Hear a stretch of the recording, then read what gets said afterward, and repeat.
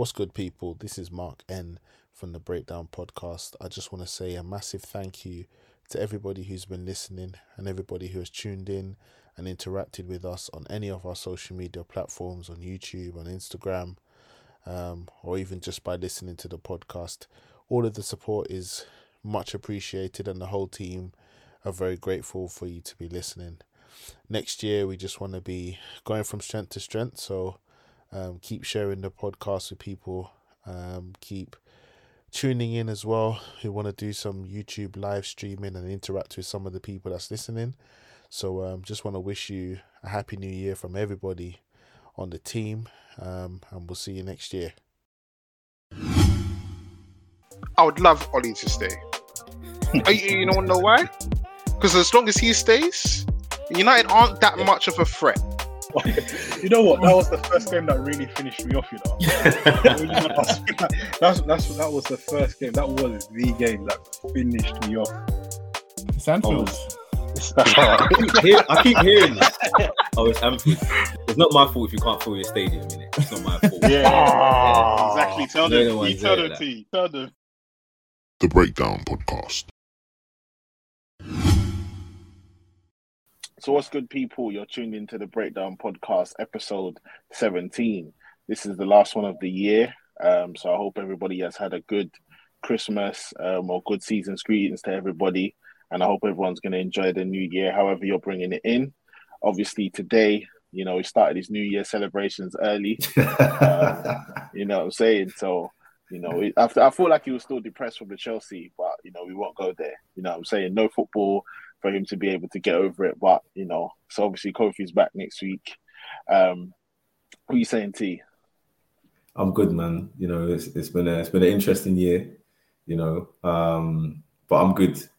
It's going to be an interesting one, kind of taking a review of it and looking at some of the more interesting points, the things that have cropped up. But yeah, overall, I'm good, man. Yeah, you're feeling powerful. You know what, bro? These last couple of weeks, yeah, you've been setting these traps like Conte. You're setting these traps. I'm not falling for them. I'm just saying. If I was a Liverpool fan, I'd be happy too. But it is what it is. What are you saying, Jay? Boy, I'm good, man. I'm glad we're reviewing the season as a whole, not just where I'm concerned. It's because it's been more lows than highs, but yeah, man, I'm good. It's been a good year. The Breakdown Podcast. Cool. So who is your personal player of the calendar year 2021? Boy, for me, straight off, Mo Salah, man. No surprises. Mo Salah, calendar year, because that guy, I remember in I think it was February or March, that guy was like, yo, I'm taking this team back to Champions League. When it was there was a bit of turbulence in the camp at that point. And he did. Well, what was the turbulence? Obviously, at that point, Liverpool were moving a bit. There was a lot of injuries. Nat Phillips, Reece Williams at the back. 6 home losses in a row. And I think Liverpool were lingering in some positions, like foreign positions. Let's just leave it at that. Foreign positions. Foreign positions in the league, and it looked like Liverpool weren't going to make the Champions League. There was a bit of a hill to get over, and yeah, there was just a point in the year where I think Salah sent out a tweet and he was like, "Listen, like we're gonna fight to the end," sort of thing. And by all accounts, the things that I was reading post the season indicated that he really took a bit of a step up and started to take a more senior role in the dressing room, training, and really just leading by example, and scored key goals, and yeah, man, like I said, led by example. Really, Liverpool ended up finishing third, and I guess the way he started off the following season, this season, and kind of he's pretty much not let off. I think every game apart from two, he's either assisted or scored in, and he's leading the goal scoring charts at the moment. He literally is driving Liverpool forward. So yeah, for me, when we were briefing and talking about who the kind of player is for us kind of this year, definitely Salah for me. Like, I'm not even going to hide any bias there. I think, yeah, is what it is. What do you feel like he changed in his game? Like, what has he added to his game, in your opinion? That's because he's always, well, since he's come to Liverpool, he's always scored goals. Is it the amount of goals? Is it the range of goals? What specifically would you say for you that's just like, okay, this is why, or this is what's making him perform at this level? He just feels like a more complete player now. So a lot of the times, and you know what, between us, we've noticed this. You mentioned this a couple of times, and I used to see it quite frequently. You know, someone's fired the ball down the line to him, and the ball just rickets off of him. First touch, horrible. It's gone out for a throw-in. That doesn't happen anymore. His close control is a lot better. His awareness seems a lot better as well. And to be honest, he doesn't seem as selfish, which has led to better decision making. So, you know, often he may have taken a shot from a very tight angle, or he's a little bit off balance and he's taken a shot off of his right foot.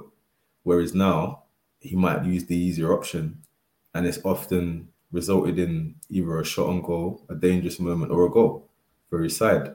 So I feel like there's a lot of different things which have made him a more complete player. He also seems to have added an element of unpredictability in his dribbling, which seems a lot more clean, a lot more crisp now. And it's not to say that he's a, you know, I wouldn't necessarily compare him to any of the great dribblers that we've seen over the past generations and stuff, but he seems to be able to command what he can do a lot better. And what I mean by that is just keeping control of the ball, manipulating that low center of gravity, working on the strength as well to hold off players, and his finishing seems a lot more clinical as well in situations. So, for me, that the completeness of him seems to be coming out now, and it's paying dividends for the team, because not only is he scoring at a very high rate, I think he scored 20 or 21 at this point now, but also his teammates are also benefiting, because he's also the highest assister or assist maker at this point of the season. I think he's that in the league as well. So goals and assists, man. Mo Salah, since that point, like I said, when he sent that tweet, he's just gone to another level, and he's benefited of that. Everyone else in the team has benefited of that, and it seems like he's been a bit more widely accepted as someone that's gone to another level. Do you know what the thing is as well with Mo Salah? Yeah, I remember I saw Ben Foster make a comment, and he kind of let something slip about obviously Salah had a penalty and he scored it against Ben Foster, and he'd asked him. Ben Foster had been asked a question after the game by Salah. Yeah. You know, if I took the penalty, which way would you have dived? I need to know. Yeah. Salah scored his penalty, but was still interested in collecting that type of data to know what are these guys thinking, you know, and that was kind of like an interesting insight, although we probably didn't want that to be public knowledge. Still, it was an interesting insight to be like, okay, he's at a certain level and he's cleaned up his game. He's cleaned up his game to a certain extent. So, like you said, like the one thing I noticed was the balance issue from before. So many times the guy was off balance, trying to do things whilst his feet weren't set. Do you know what I mean? Now he just strikes the ball so much more cleanly. His awareness has gone up, and like you said, like he's not trying to. He's basically trying to get the shortest route towards goal, and I think that's the biggest kind of difference, kind of thing. He's just snappy, and some of the finishing, you can see that he's watched a lot of finishers. You can tell, because he didn't used to finish like that before. Do you know what I mean? Not as clean as it is now. Sometimes it's very rehearsed. And you know, with centre forwards specifically, old school centre forwards, old school number 9s, you kind of knew what they were going to do. Or when you look back at the replay of the goal that they scored, it was like this has come off the training ground. They didn't actually think about this. It wasn't like they were trying to just piece it together. Before, it kind of felt like, yeah, it was a lot of like effort for him to kind of score goals. Now it's like the goals are coming easy. And to be honest, like that's what's made him into to the monster. Do you know what I mean? But for him to be seventh in the Ballon d'Or is actually a joke. Like he's actually a joke. Yeah. But we all know like what that competition is about, and maybe as well, people were looking at the timing of it. So when people are actually being judged upon, which I believe is it October to October? I think the cutoff point was October, basically, and maybe for some reason people didn't think he was deserving of a higher position. But to your point though, on him, there's like another element to his game as well where he's looking at combinations more. So he's combining a lot better with Trent. He's combining a lot better with Henderson, with his Keita, who's playing behind him. There seems to be like a fluidity in the game and a wider acknowledgement that, okay, you know what, if I work together with the team instead of just solely focusing on just goals, it might benefit me and it might benefit the team. Because before he was selfish and he was getting the goals and it was like, okay, fair enough, but this is to the detriment of the team essentially. Whereas I feel like he's seen it now. Oh, do you know what? Actually, if I do play this way, which benefits the team, it might actually benefit me as well. Yeah, it's key. Definitely key. Jay, who's your player of 2021? Well, it was Mo Salah, and you guys talked extensively about it. I did not expect that, way. So, I had one thing I'd say is if it wasn't for injuries, I might have had Kante, but Kante, a bit too many injuries to say that he's my player, but he's up there. But yeah, I had Salah. Obviously, you guys covered a lot of points, T. But just to add to what you said as well, I feel like you can tell he's being coached by a German manager because he's much more efficient as well now. And he used to get goals, obviously, but there was still an element of wastefulness because of he was more of a go-getter. I need to get these goals for me and get my numbers up kind of thing. But now he's really efficient, and it's paying dividends for Liverpool and their title challenge. And I think as well, he's just, as you guys said, he's much cleaner. He's doing stuff that you see these top European players over the years do. So some of the goals that he scored, personally for me, particularly in this season, he's scored probably the top two best goals in the Premier League. His goal against Watford, his goal against Man City, particularly against Man City in that kind of high pressure situation, a lot going on, not necessarily being the most dominant team on the pitch. He's scoring some great goals that are up there with the best, and also his assists as well. That's outside of the boot assist that he did for Mane as well. I think in the same game. So it's not just assists for assists sakes per se, but the quality of the assists, the difficulty, and getting them spot on. So yeah, for me, I pick Salah. He's just a very efficient player now, and that fits in with the team. It's helping get better out of the other players. Jota, Mane in particular. Mane's got 9 goals. Some of them have been assisted by Salah. So that's a true mark of a great player when you're also helping other players do well. So yeah, he's my guy. That's the one. See, mine is slightly different. Obviously, midfielders union. I'm part of the midfielders union. I'm always going to look to choose midfielders. My player of the year, both for what he did, club and country, in the Euros as well. For me, my player of the year is Declan Rice. For me personally, the obvious answer is Mo Salah because, of course, his goals, his assists, and whatever. But the calendar year that Declan Rice has had, that rise is just mental. The Breakdown Podcast. Like the guy, he went from being kind of like a decent player who, to be honest, I thought, you know what, his best position is going to be centre half because I just didn't see the IQ. You know, I saw it defensively. I saw it. Defensively, I saw it. I saw it when it came to being in the right positions and stuff. But on the ball, you're talking about on the ball being able to play passes, being able to break the lines, being able to burst forward. It's kind of moved from sort of your defensive midfielder to your box to box midfielder in the space of a calendar year. He helped West Ham massively. You know, and he just added things to his game that made him so important. Even for England in the Euros, him and Calvin Phillips, they ran themselves into the ground, but they were intelligent. You know, and that's the one thing I would say about Declan Rice is like he's captain West Ham now, took the armband, and he's intelligent, and it's paid off for him to stay at West Ham. You know, and for me, that's a club that he should be looking to stay at for the next few years and build his career and stuff like that.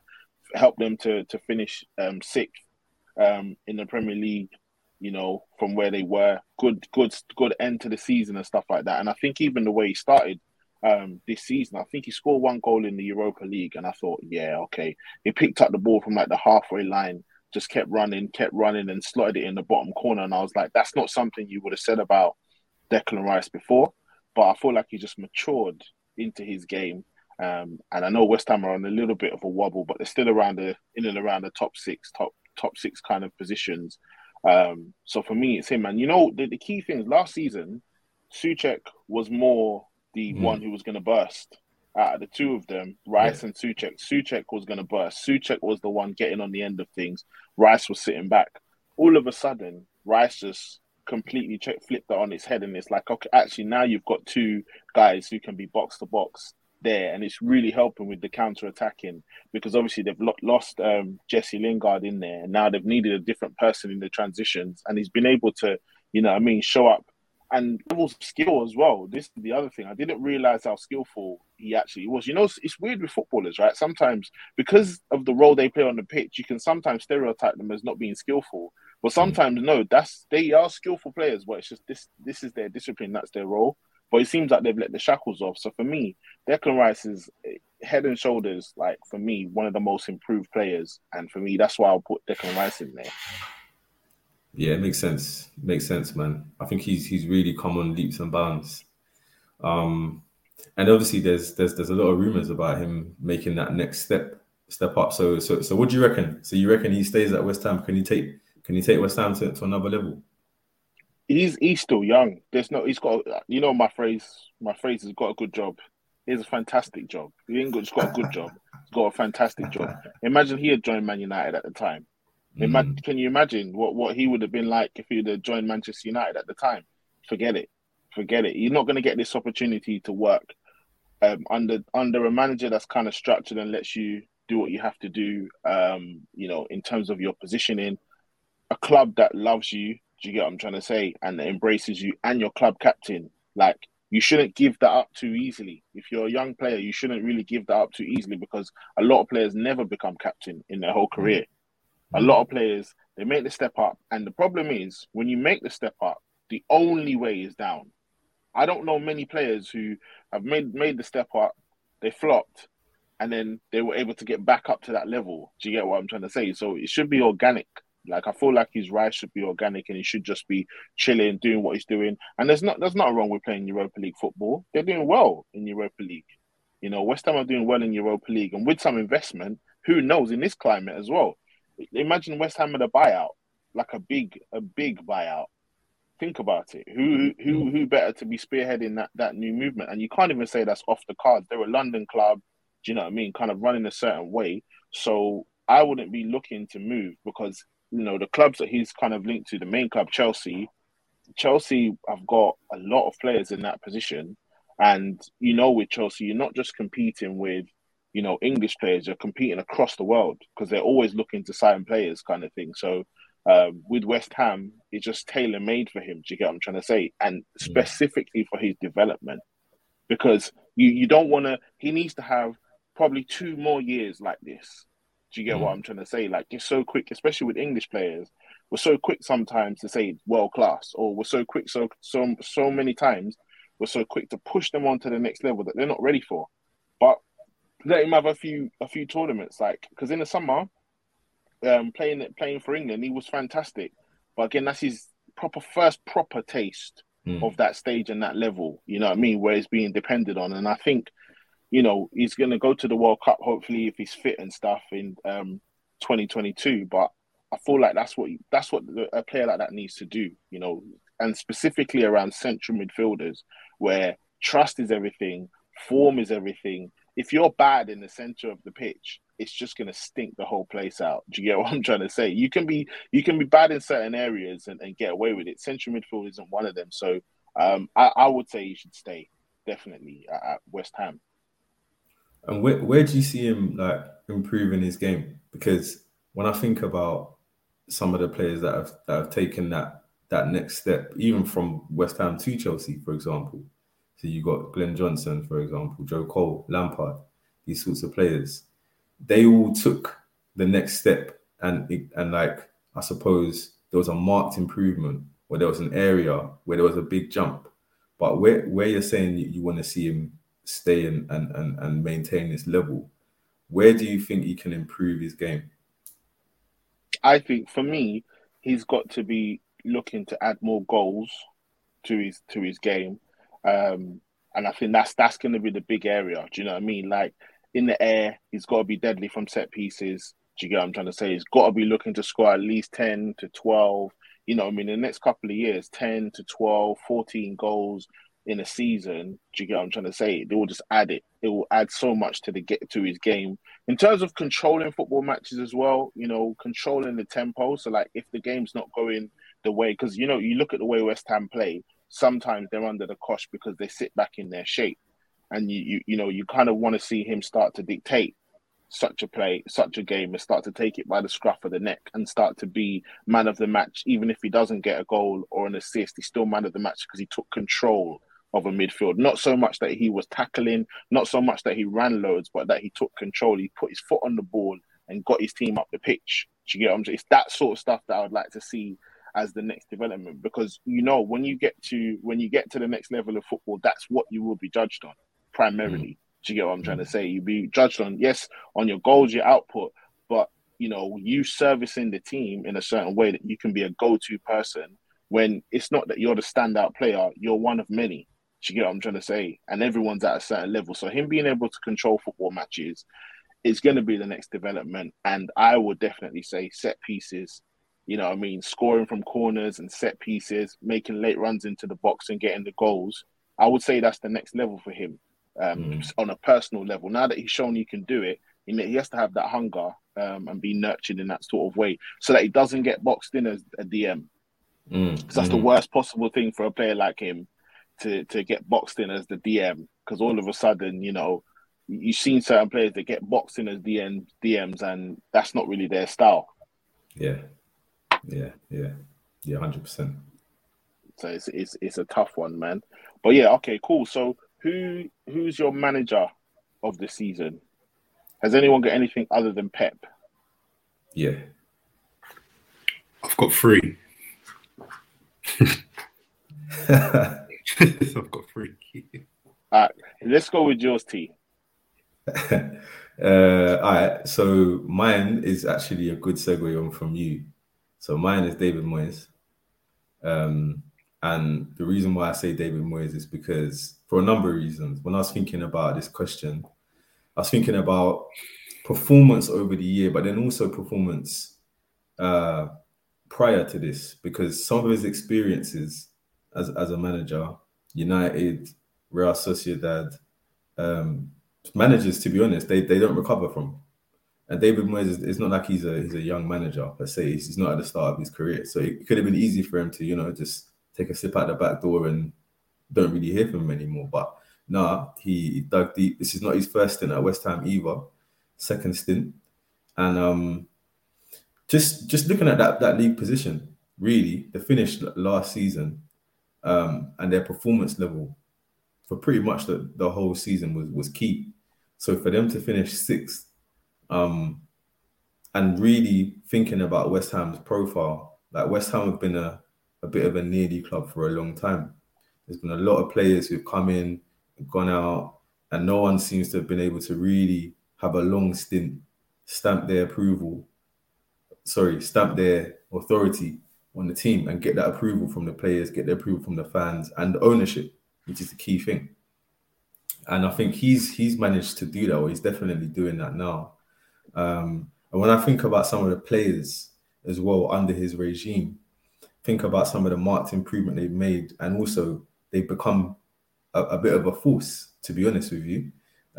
They've become an issue for a lot of the sides. And now when I think about from back to front, Fabianski, reliable keeper, you know what I mean? It's been a long time since he made the move across London, but now he's a solid, renowned Premier League keeper. Kufal, when he came in, straight away, he did his thing. He stamped his authority in the Premier League. Everybody knew, okay, Kufal, yeah, that's not an easy ride. Today I'm going up against him. You know what you're going to get. Cresswell, again, huge improvement and consistency from him. A lot of assists, deliveries, very, very good. Obona at the back, become a leader, really stepped into his shoes. He's now I mean, obviously he's injured now, but when I think about the defender who sort of embodies Moyes and West Ham and a solidarity there of Bonner, he's been there, he's a leader now. You can really see that people are looking at him. Okay, cool, yeah, this guy, he commands the back line. And then, as you said, Rice and Souček dovetailed very well. Souček's easy for us to forget, but last season was scoring goals, a lot of key goals for West Ham, a lot of winners. He was a nuisance at set pieces. And now Rice this season is that even to be able to make that tactical tweak where you have, okay, cool, Souček, you're going to hold this season. We're going to look to tap into a bit of Rice's his attributes, and we're going to benefit from that this season. Again, for me, is an impressive tactical tweak. And that combination as well, they don't miss many games. They're always present, those two, and there's a real relationship there. And then when you look at the front line as well, there's a lot of players there that I think of who are a big problem. Very underrated, in my opinion. Like Jared Bowen, Ben Rama coming in. He settled in well from Brentford. Lanzini has come in and done very well. Antonio, obviously, we think about Antonio, he's been at West Ham a while. He's played right back, played right midfield, but now he looks at home up front. And when you play Antonio, even if he doesn't score, you're in a game. You're in a game if you're a centre back. Like you're in for it. He's going to work the channels. He's a physical presence. He could get goals. He can assist. So thinking about West Ham as an entity now, they're a real genuine force. You know what I mean? They're still fifth in the league, as you said, as we record this. And so for me, David Moyes really is the figure there who should be shouted out. And when I think about all the managers within the league, I don't really want to go with the obvious, but to be honest, he needs to be shouted out. So yeah. despite him being a Man United guy, I think he definitely for me is the manager of the calendar year. He's not a Man United guy, by the way. Just a little correction there. He's a Man United guy, bro. Definitely an Everton guy, and that's why you don't like him. Okay, I understand. I get it. But no, I think, the way he sets his teams up, it's hard to play against them. It's hard to score against them. Only individual errors really sometimes let them kind of mess up and stuff like that. But as a unit, they're well drilled. I like the way they move the ball on the counter attack because it's minimal touches and they're getting the balls into the channels nicely for Antonio, who loves to run. Ben Rama, he loves to and Ben Rama's developed, and you just have to look at the development as well. The development of some of his players. We're mentioning multiple players here, smart signings. Do you know what I mean? When they brought Lingard in, again, that was a smart, astute way to bring someone in. Bringing in Kurt Zouma as well to the centre half, you know what I mean? And now you look at that back line and it's as good as anyone's. You mentioned there Kufal as well. The guy, I watched him play against Jack Grealish, West Ham and Aston Villa, and I saw him and he just shackled and Grealish had to go to the other side. He just had to move over to the right-hand side because he was the wrong type of player for him. He was a guy, Kufal's quick. He makes a good tackle. He manages the space. He doesn't switch off. He's extremely aggressive, and that's the for any forward, that's the type of fullback you don't want to play against as well. And he's not too bad on the ball either. So you just have to shout. You have to shout them out. I want to shout out Dawson as well at the back, because again he kind of goes. He's an unsung hero. But yeah, David Moyes, I wouldn't argue with David Moyes at all, because David Moyes, like you said, managers sometimes they don't have that second wind. You know what I mean? They've gone up. They've had it, and then all of a sudden it's like a Steve Bruce situation where it's just like, oh man, it's just getting worse at each club. You know what I mean? But actually, he's able to do it. And the season before, that 1920 season, they finished 16th, I think, in the Premier League. Yeah, he came in and saved them, bruv. Do you know what I mean? So, to take it from there, yeah, I can't argue with David Moyes. The Breakdown Podcast. So what are you saying, Jay? Who's your three? Give us your rundown. So I have got Pep in there. I'll rattle through quickly. I think obviously at the start of this year, they begun that run, I think last December, where they didn't beat West Brom, and then there was a change. There was a snap. There was a change in City, and then they began that long run of winning games, which obviously ended up with them winning the title. But I think for Pep, there's loads of things people can say, and there's loads of things that have been said, and there's been books that have been written, and whatever lectures been done. But what impresses me the most about Pep is how he continues to find these solutions. Of course, Man City buy some of the best players in the world, but he actually improves these players. So these are like some of the best players in Europe or in the world or whatever, but these players get better under him. So we look at players like, it's kind of similar to the Moyes thing you guys are saying, but look at players like Cancelo, came to City, wasn't necessarily really clicking at first, at the right back, and he's able to work with him and getting to this point where now he's doing more than is expected of a right back. He's part of these players we discussed. The Breakdown Podcast. Bernardo wanted to leave earlier in the season. He convinced him to stay for another season, and now Bernardo is enjoying some of his best football. We're enjoying some of Bernardo's best football as well. But also Rodri as well. I think Rodri's come on leaps and bounds, particularly in this season. And when he first came to the league, again, he looked like someone that was, the league was too fast for him. And would he be a suitable future replacement for Fernandinho and everything Fernandinho had done? In terms of what he's doing on the pitch, particularly in this season, he's also improved. So I'm impressed that, like I said, City spend the money for these players, but Pep does take them and then improves them, gives them an extra dimension, takes them to another level, however you want to describe it. And also, we forget as well that with Pep, he goes to Champions League, gets to the final, gets sucker punched, and doesn't win when he's expected to win. And there's a few games as well during the season where he gets sucker punched or he doesn't get a decision. But I mean, in the Champions League, and he comes back, and it's he gets closer and closer and closer. So that there's a certain element of bounce back ability to come back from these kind of. I know their mind to most other people that, well, okay, he didn't win the Champions League final, so what? He won everything else. But those things also do take it out of a manager. You can start to have questions in your head about the way that you see the game and the way you see the players play.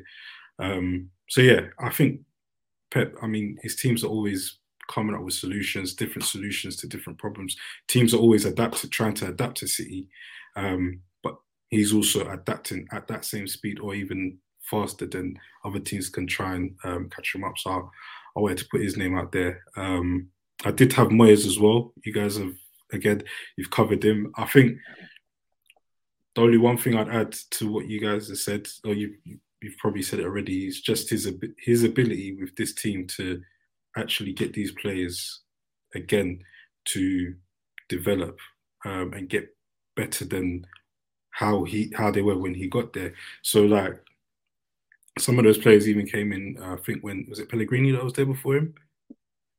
You know, all over the place, confidence all over the place with some of those players. He's been able to create a unit and give everyone confidence. And most of the players have all, come on leaps and bounds, and they give anyone a hard game. And they're giving some of our favourites, as Mark would say, a bloody nose in games. So, yeah, Moyes is there for me. Again, like T said, some of the setbacks that he's had since he left Everton, it's enough to send people down the spiral. But he's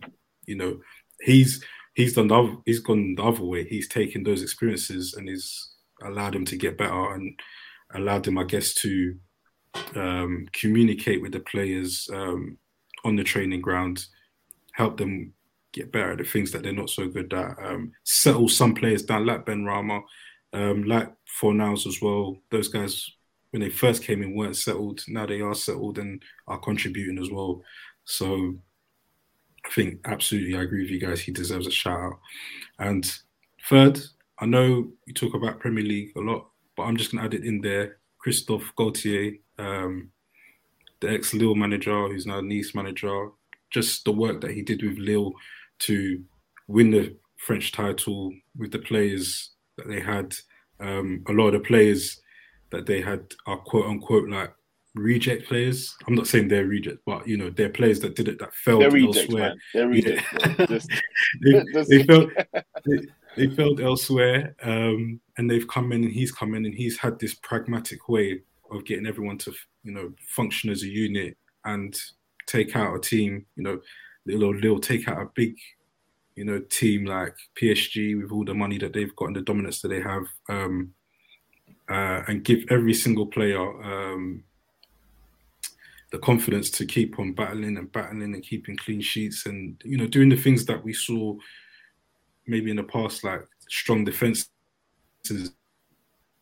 and to win Ligue 1, and then leaving Lille and going to Nice, and like Nice previously again struggling mid-table side, but a bit of money's come into it, and he's at the moment got them in a top 4 position, and they're getting better results than they did previously, with pretty much the same players again doing the same thing or similar things that he's done with Lille. So I just wanted to shout him out because he's a proper coach. He's taking the players that he's got, creating a unit, creating a kind of family there, and getting them to punch above their weight, which I always like to see. I just love Renato Sanchez, man. Yeah. He's just my guy. He's just my guy, man. I love that guy, man. Honestly, and I just think watching him consistently, he makes it fun to watch midfielders. I'm midfielders union anyway, but he makes it fun to watch midfielders, man. He receives the ball in any situation, and he's got a turn of pace, and he zips away from people. Do you know what I mean? When you asked me about Rice and dictating play and stuff like that earlier, this guy, he's able to dictate when he's switched on, when he's playing, when he's fit. Do you know what I mean? He's a good player, man. I don't know why I don't know why it didn't work out for him when he had his moves and stuff, when he was at Bayern and all that kind of stuff. I don't know why he hasn't been given the big opportunity, but perhaps he was he's too young for that move. Maybe at the time he wasn't ready, and he probably didn't have the right coach as well. I think at the time it was Nikola Kovac, and I don't think that was the right fit for him at his age. Perhaps if Jupp Heynckes, who came back afterwards, maybe if he had him a bit more experienced, he might have been able to do something with him. Yeah, but yeah, I'm happy that he's doing well right now. He dominates midfield when he plays a team, like, whether it's for Portugal or Lille. He's just dominant. He's doing his thing. I'm telling you. Yeah. So, like, for me, I would say mine. Obviously, I thought about Moyes. I thought about different managers in different positions in the league. But I would say obviously mine is Pep. But the only thing I'll add, because you can do a whole show about Pep, but Man City, and this is me as a Man United fan speaking, Man City, when I think about Man City and I think about the level at which they're playing football, it's hard not to be jealous. Like, it's hard not to be jealous about the way they play their football, the way they're dominating teams, the amount of games they've won in a calendar year. I think it's a record, right? Premier League record for the amount of Premier League games won in a calendar year. They've broken the record. You know, it's just like, it's a joy to watch them. And I particularly like what Pep Guardiola has done with people like Kyle Walker. You know, Kyle Walker, who, I mean, the tactical side to this guy's game, and just on the ball, the way that he's playing, like you said, with all of the fullbacks, but definitely someone like a Kyle Walker, someone like Cancelo as well. You know, these guys are starting to. It's like, I remember when I went to go and watch Barcelona at the Nou Camp.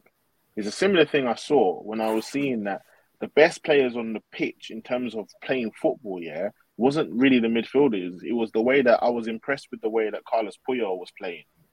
I was impressed that he was getting so forward with the ball. Mascherano was getting so forward with the ball. I was so shocked that these guys was able to do what they're doing. And I think that's what the mark of Pep's teams are. It's the players that, there's the players that you obviously expect to be great. And then there's what he does with the players who you're like, oh, that guy, he's all right. But, you know, and then all of a sudden Pep's got this guy and he's got him understanding the game. I think that's the difference. Like, Pep is teaching people to understand the game of football in a way that a lot of people, do you know what I mean? It doesn't matter who you are. You have to understand the game. You have to understand the basics. Otherwise, you're just not going to play for his team. It's very simple. And I think he's shown that. He's rotated players and that. But like I said, someone like a Kyle Walker, England definitely benefited from that. England national team definitely benefited from having, you know, your John Stones and your Kyle Walker that has been able to work with such a top coach. You know, Foden definitely is benefiting as well. So there's just so many players that are benefiting, but he's teaching them how to look at different situations in the game. Do you get what I'm saying? Like, he gives proper breakdowns. Every time you see this guy do a sit-down interview, it's like a breath of fresh air. Him and Klopp, to be fair, it's like a breath of fresh air to hear them break down a football match and actually not just talk about the big decision of the day. Oftentimes, once the heat is gone, you know, post-match and stuff, and they're not going and throttling referees and all that, you know, when they're not going to do that, these guys, they're able to break down football. And I think the way that Pep's doing it at the moment, it's just, to me, that's my favorite team. And I love watching attack versus defense when it's Man City trying to break a team down, because you know they're going to do it the methodical way. And sometimes that is really good to watch. It's even good to watch, even if the team doesn't, even if the other team, because it's also good to see how teams set up against City. Because you think, people say this, right? And they just go, oh, it's just parking the bus. But it isn't just parking the bus, because you have to be aware of what the opposition are trying to do. Do you get what I'm trying to say? And set yourself up in a way that it's not just a case of blocking everything, because eventually you have to try and get your own goals, or you have to try and mount your own attacks and stuff. So I like watching Man City probably the most out of everyone in the Premier League. That's the biggest compliment as a United fan. I'm saying, listen, that's the team I like watching the most in the league, because of the way that they are. And obviously when they go on the run they went on in terms of the Premier League, just like 20 plus games in a row, just winning every game. It's like, it's hard to look past him. So for me, it's definitely Pep Guardiola, but I definitely honourable shout out to David Moyes, because he's done well. You know, I was going to put Oli in there, but, you know, I thought against it, you know. So, you know, it was what it was. Okay, cool. So, what about moments of the year? Like, what was your favourite, like, memory or moment from 2021 in football? Could be anything, like anything on the pitch, off the pitch, a story, anything. What was your favourite moment? I'm gonna have to say the obvious, boys. I'm sorry, but it's just too obvious. Alisson, that goal, the header. No. Yeah, that was crazy. Do you know what? It didn't even hit me until the end of the season. That's the thing. I didn't realize what was going on, and the backstory. I think, you know, with his dad passing away, and the moment, you know, that we were talking about with Mo Salah and how he was driving Liverpool and the situation Liverpool were in. And I think, you know, if they didn't win those games, and that was one of the games we was in injury time, I think it was it West Brom, that game? I think it was West Yep. Brom. If they didn't win that game, then you know, you could probably kiss bye-bye to that top four. The Breakdown Podcast. And the way you just come up, and the thing is as well, it's not like a scrappy, you know, like a rebound or a second ball, third ball or whatever, a second phase. He's nailed the header. You know, it's a wicked delivery, and he's it's a striker's finish. Do you know what I mean? And it's just, yeah, man. You know what? Like, I can't remember the last time, you know, we're seeing a goalkeeper come up and nail a goal. You know, so for me, when I saw that was easy, had to be Alisson, man. Had to be Alisson, especially with the backstory and how the season ended up. Alisson for sure. I thought you were going to say the 5-0, boy. But you didn't say 5-0 at Old Trafford. Because it's light. Nah. It's not that it was light, but it was more because the situation that United were in before, you know, and the build up to it. It was kind of it felt a little bit like the 3-0 when Moyes was in charge. Actually, it was already going wrong, and it was just like, okay, well, that's just another side that kind of exploited that, you know. So that to me wasn't the moment. Definitely Alisson for me. Go on, Jay. What did I tell you on? No. For what, she didn't. Yeah, mine is Pep blowing up at a Liverpool Man City game on the sidelines when Milner didn't get the yellow card, bro. that is like I actually had the Man United Liverpool game because that was wild. I've not seen a thing like that. I don't think at Old Trafford. That was painful. That was so painful. I don't care. It was painful. It was so bad. Like I've never felt like that, to be honest, about losing against Liverpool. Never. That was you know, the definition of hammering. Like usually teams get hammered and that, and it's like, it's a couple, but nah, they got walloped, man. And the maddest thing was as well is that Liverpool weren't playing. I don't think they were at like fifth gear. Do you get what I'm saying? They definitely stopped at one point. I was still getting it in, but nah, the Pep's reaction to Milner not getting a yellow card, bro, that finished me. I had a little watch of it before we came on. It's just it gave me memories of when he lost it again in the same game against Liverpool, I think a couple of years ago as well, where he put his two fingers up in there and he was like twice. And, yeah, bro, and because I think the thing is that because Pep is always usually in control of his feelings and he's collected and he's methodical and whatever, to see him lose his temper like that and become human in front of everyone is fantastic. And he does it. It's so funny when he does it as well. So yeah, that was my moment of the year, I would say. The moments there. See, mine is international. Mine is obviously the Euros happened in the summer. For me, England beating Germany was very, very, very sweet. Very sweet for numerous reasons. But for me, it's Jack Grealish coming off the bench, getting the assist for Harry Kane, securing the bag. Because like you say, Germany is everybody's favourites, man.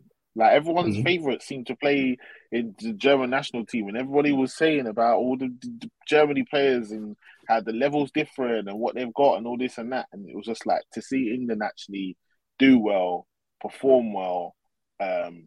Jack Grealish coming off the bench as everyone was screaming, "Oh, come on, why is Grealish not starting?" Well, everyone except the manager, of course.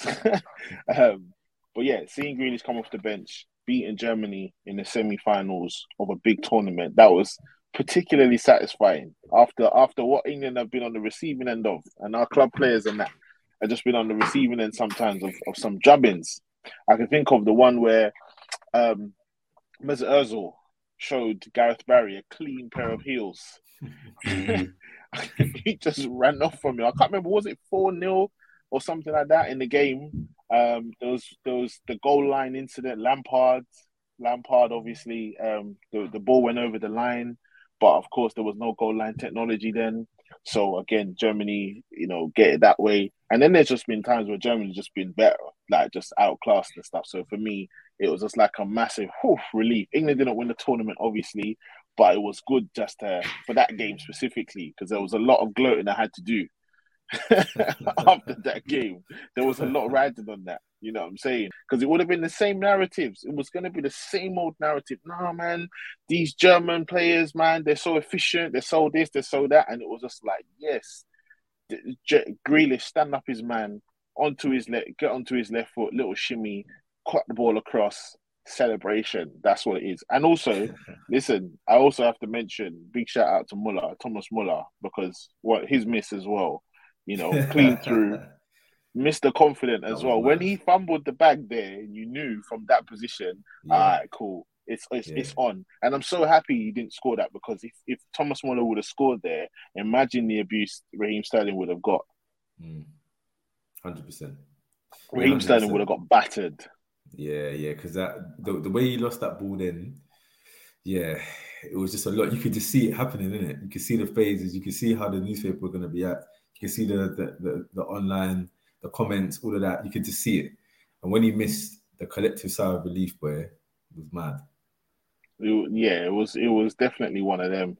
Do you know what I mean? So I could see it. You could just see the story being written, kind of thing. And obviously, it was probably based on what happened after the tournament. You're talking like the racial abuse and all that. It was probably poetic justice that they didn't win the tournament, kind of thing. Because obviously afterwards, you saw some of the stuff, and you're like, okay. But in the moment, do you know what I mean? I was definitely supporting England through the whole tournament, and that me personally, because so many of the club players and that, it was just good to see them finally do that.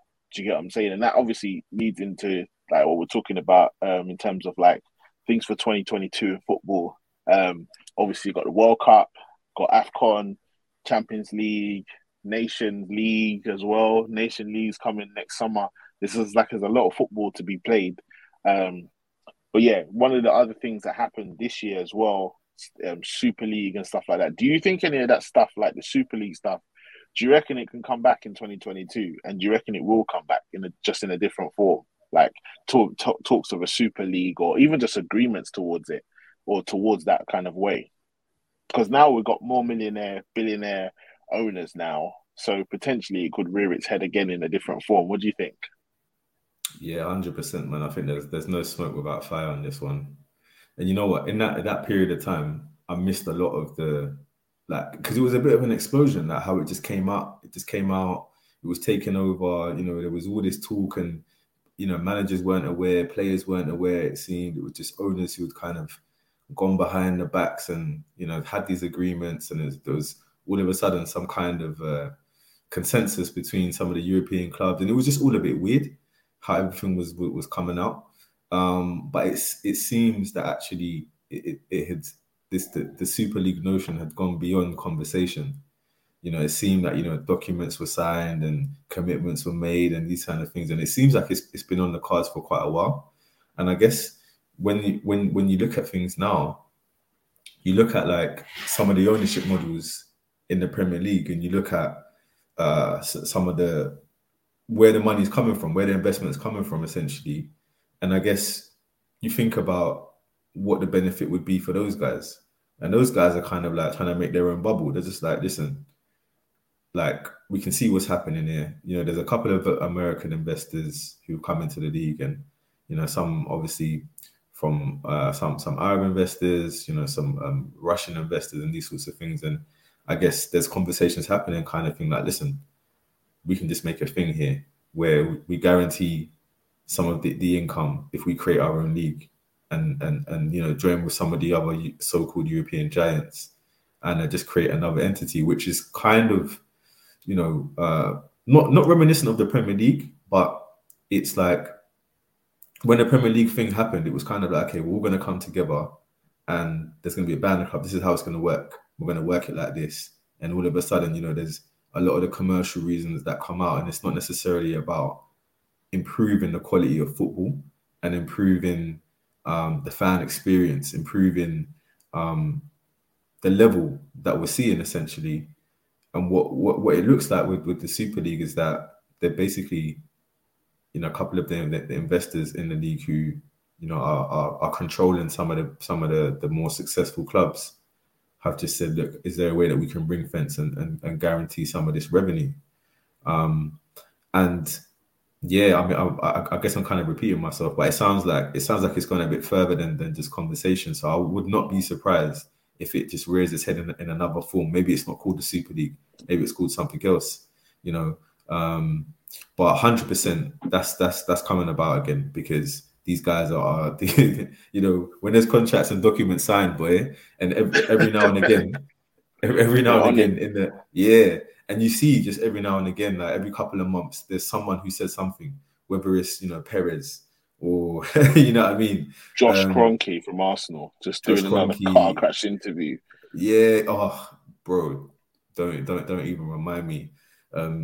But yeah, every now and again, a club who's not been involved or a club who has been involved, that sort of thing, let something slip, or you wait for conversations, or there's something come out about a new Champions League format, or something that kind of always brings it to the horizon again. So for me, there's definitely no smoke without fire, man. It's true. I feel like that's definitely going to rear its head of some sort. I also think for 2022, and I think about football, the amount of football that's going to be played. Of course, we've got the pandemic, that's going on. You can't ignore that. And just the restrictions on people being able to do stuff, AFCON and this and that. Like, it's going to be quite hard to play some of these games. But you saw, I feel like in the past couple of years, you've seen with football that money is king. Money is definitely the number one thing, making the revenue. So I can see, things like a Super League, things like, remember, like pay-per-view football. Can you remember that? Yeah. That was those are dark days, They tried to say, you're paying for Sky, you're paying for BT, you're paying for whatever. Now you'll pay pay-per-view for your football matches. And people was also still paying for the season tickets whilst the games were being played behind closed doors. So it's like, what's going on? So I can definitely see that happening again, and it's definitely going to be on the horizon. And obviously, the usual people's going to come out and be speaking about how immoral it is. But it wouldn't be the only part of it that's a bit bad is the whole no relegation, no promotion from a set thing. But in the way that football is being financially managed, you could kind of argue that that's kind of the way it is at the moment. Like, if you're not able to come with the big takeover, you're not able to do it. So I feel like that will continue very much so. I also think that ownership of clubs as well, like most clubs, I feel like 2022, you'll see the furtherance of that, where big takeovers, like you see in Newcastle, massive one. I don't think they'll be the only ones. Do you know what I mean? I feel like there'll be more clubs that will, small to mid-size, and West Ham are not small, but I'm just saying certain small to mid-size clubs that's there will definitely be there for the taking in 2022. I think anyways, it's bound to happen, because once you've got this much money and all these managers that have now come into the league, do you get what I'm trying to say? I feel like it's just going to start increasing that greatly. Yeah, man. Essentially, I think you nailed it. Money is king now, and when you think about some of the decisions that are made, even speaking about the pandemic and the moral question about it, should certain things be happening? Should games be being played? Should people be being put at risk? Those kind of things. A lot of the time in other sectors of life, these are not questions. But as soon as you enter into a football conversation, it becomes actually, maybe the health is actually second. The money is paramount at the end of the day. We can't stop this economy now. There's commitments being made. What about the Premier League as an entity? What about the TV rights as an entity? Who's gonna sort that up? And no one's willing to budge, really. So there then becomes like a big pressure on the show must go on, essentially. So money is definitely king, man. I feel like you've hit the nail on the head there. Yeah, man. Takeovers, whatever. International football obviously takes its turn.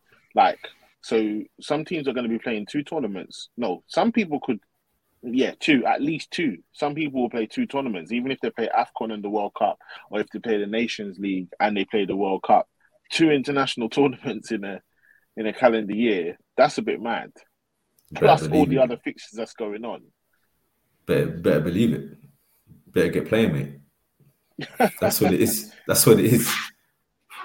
Yeah, we saw the outburst from Courtois as well after the third place playoff Nations League. He had that outburst after the game about the games that the players are playing, and I think, I don't know, it's gonna have to be the players really. If anything's gonna change, it's gonna have to be the players in their droves, not just one or two speaking out, but in their droves, and some sort of union to stop it. Because FIFA and UEFA aren't stopping. Now you've got this new competition as well, where you've got the champions of Europe playing the champions of South America as well. So there's a game that's going to be played with Argentina and Italy, I think, are going to play. And I think you're going to have as well in some of the Nation League games, you're going to have some of the South American teams in the groups with the European teams as well. So it's all just money. Like, it's just all money spinning. You obviously pre-season become a money spinner. The world, playing in America, playing in Asia, the international cup.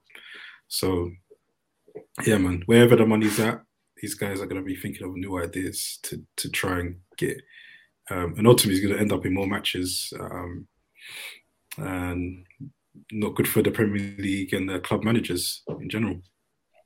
Yeah, and obviously certain managers that will be way more vocal than others, but it is what it is. Yeah. You know what I'm saying? We have to, at the end of the day, we just have to get on with it, don't we, Jay? We don't complain. You just have to get on with it, mate. It's just getting paid. They get paid out of it, so they're not turning down the money. That's my thing, though. The man don't turn down the money. So. It's true. It's true. It's true. You can't have it both ways. You can't have the money and the squads and the amount to invest and this and that, the other, and choose to not sign players in certain positions or areas, then at the same time complain there's too many games. That's impossible. But obviously certain people, certain managers, I imagine that will continue on into 2022. Bro, I don't code it. Say it, innit? Say it. Like, clearly, there's something on your chest, bro. Say it. I'm just saying. I believe certain things will carry on and probably even develop. Them ones. Into what it is. But you never know. Do you get what I'm saying? But I do think that the game is going to be a problem though. Like, I do feel like the product of some of the product is going to suffer. Like, also there's a possibility as well. This is one thing we'll probably end on this, but possibility of more games behind closed doors, man. Oh, I don't want to see games behind closed doors. I don't want to see that in 2022. Like, that should be just left behind, bro. It started already, isn't it? It started in Germany already. Money have to make, my bro. Like, it just is where it is.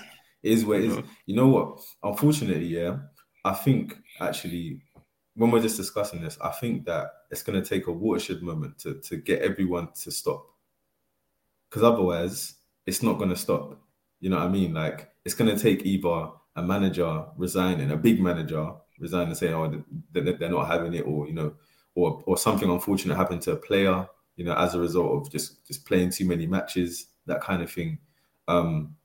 Because otherwise, it's just a machine. Do you know what I mean? And the sort of society that we live in now encourages everyone to just chase.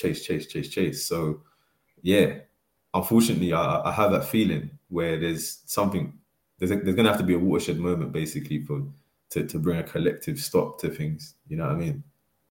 The Breakdown Podcast.